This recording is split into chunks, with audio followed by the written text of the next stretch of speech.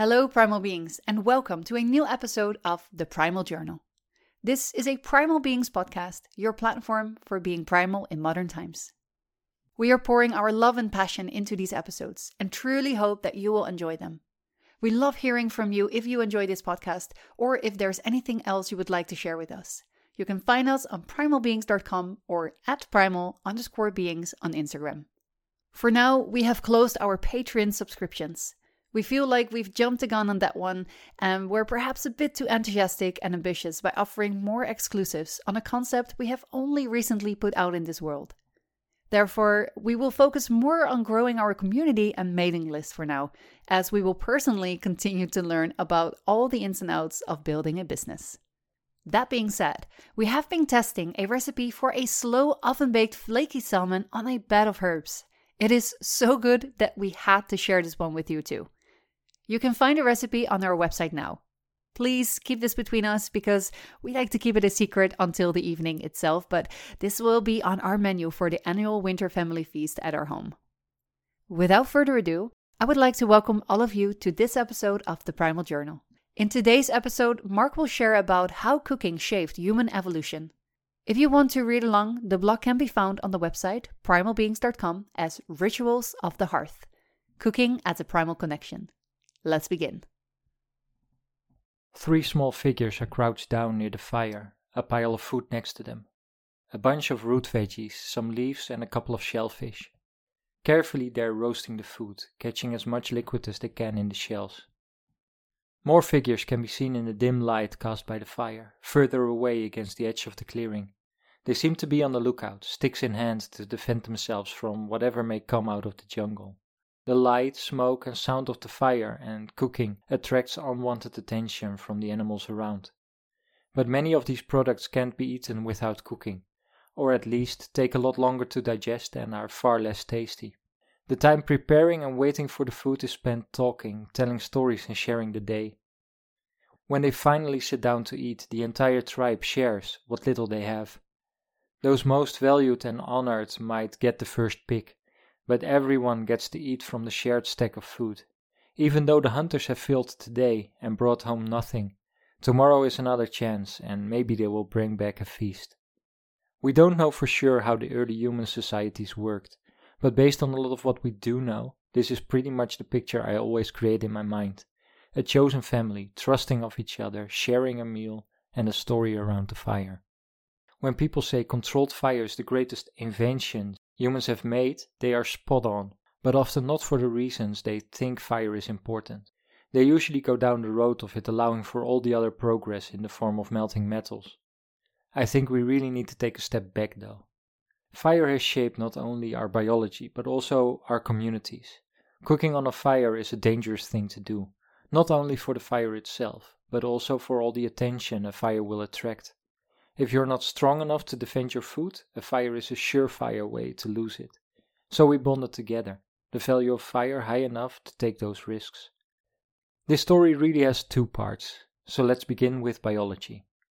Fire allows generally worthless foods to be valuable. Potatoes, for example, have little value and can even make you sick when uncooked. But when cooked, they are a great source of energy. This is true for many of the staples in prehistoric times.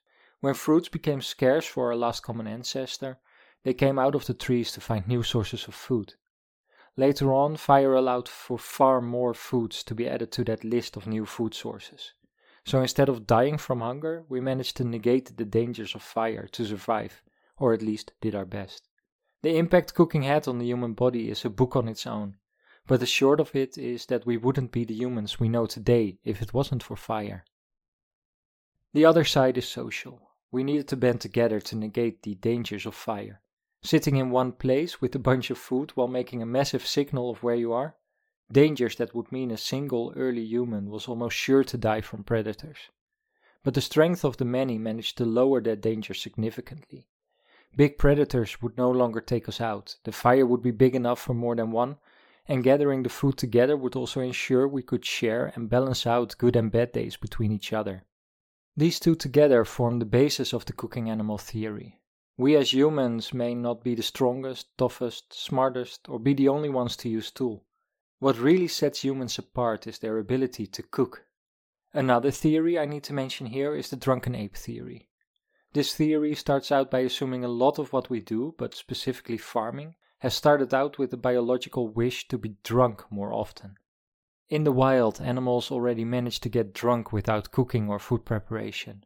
Fruits that fall down from trees or bushes start fermenting naturally and get a low alcohol percentage. Chimpanzees are known to seek out these fruits when it's in the season.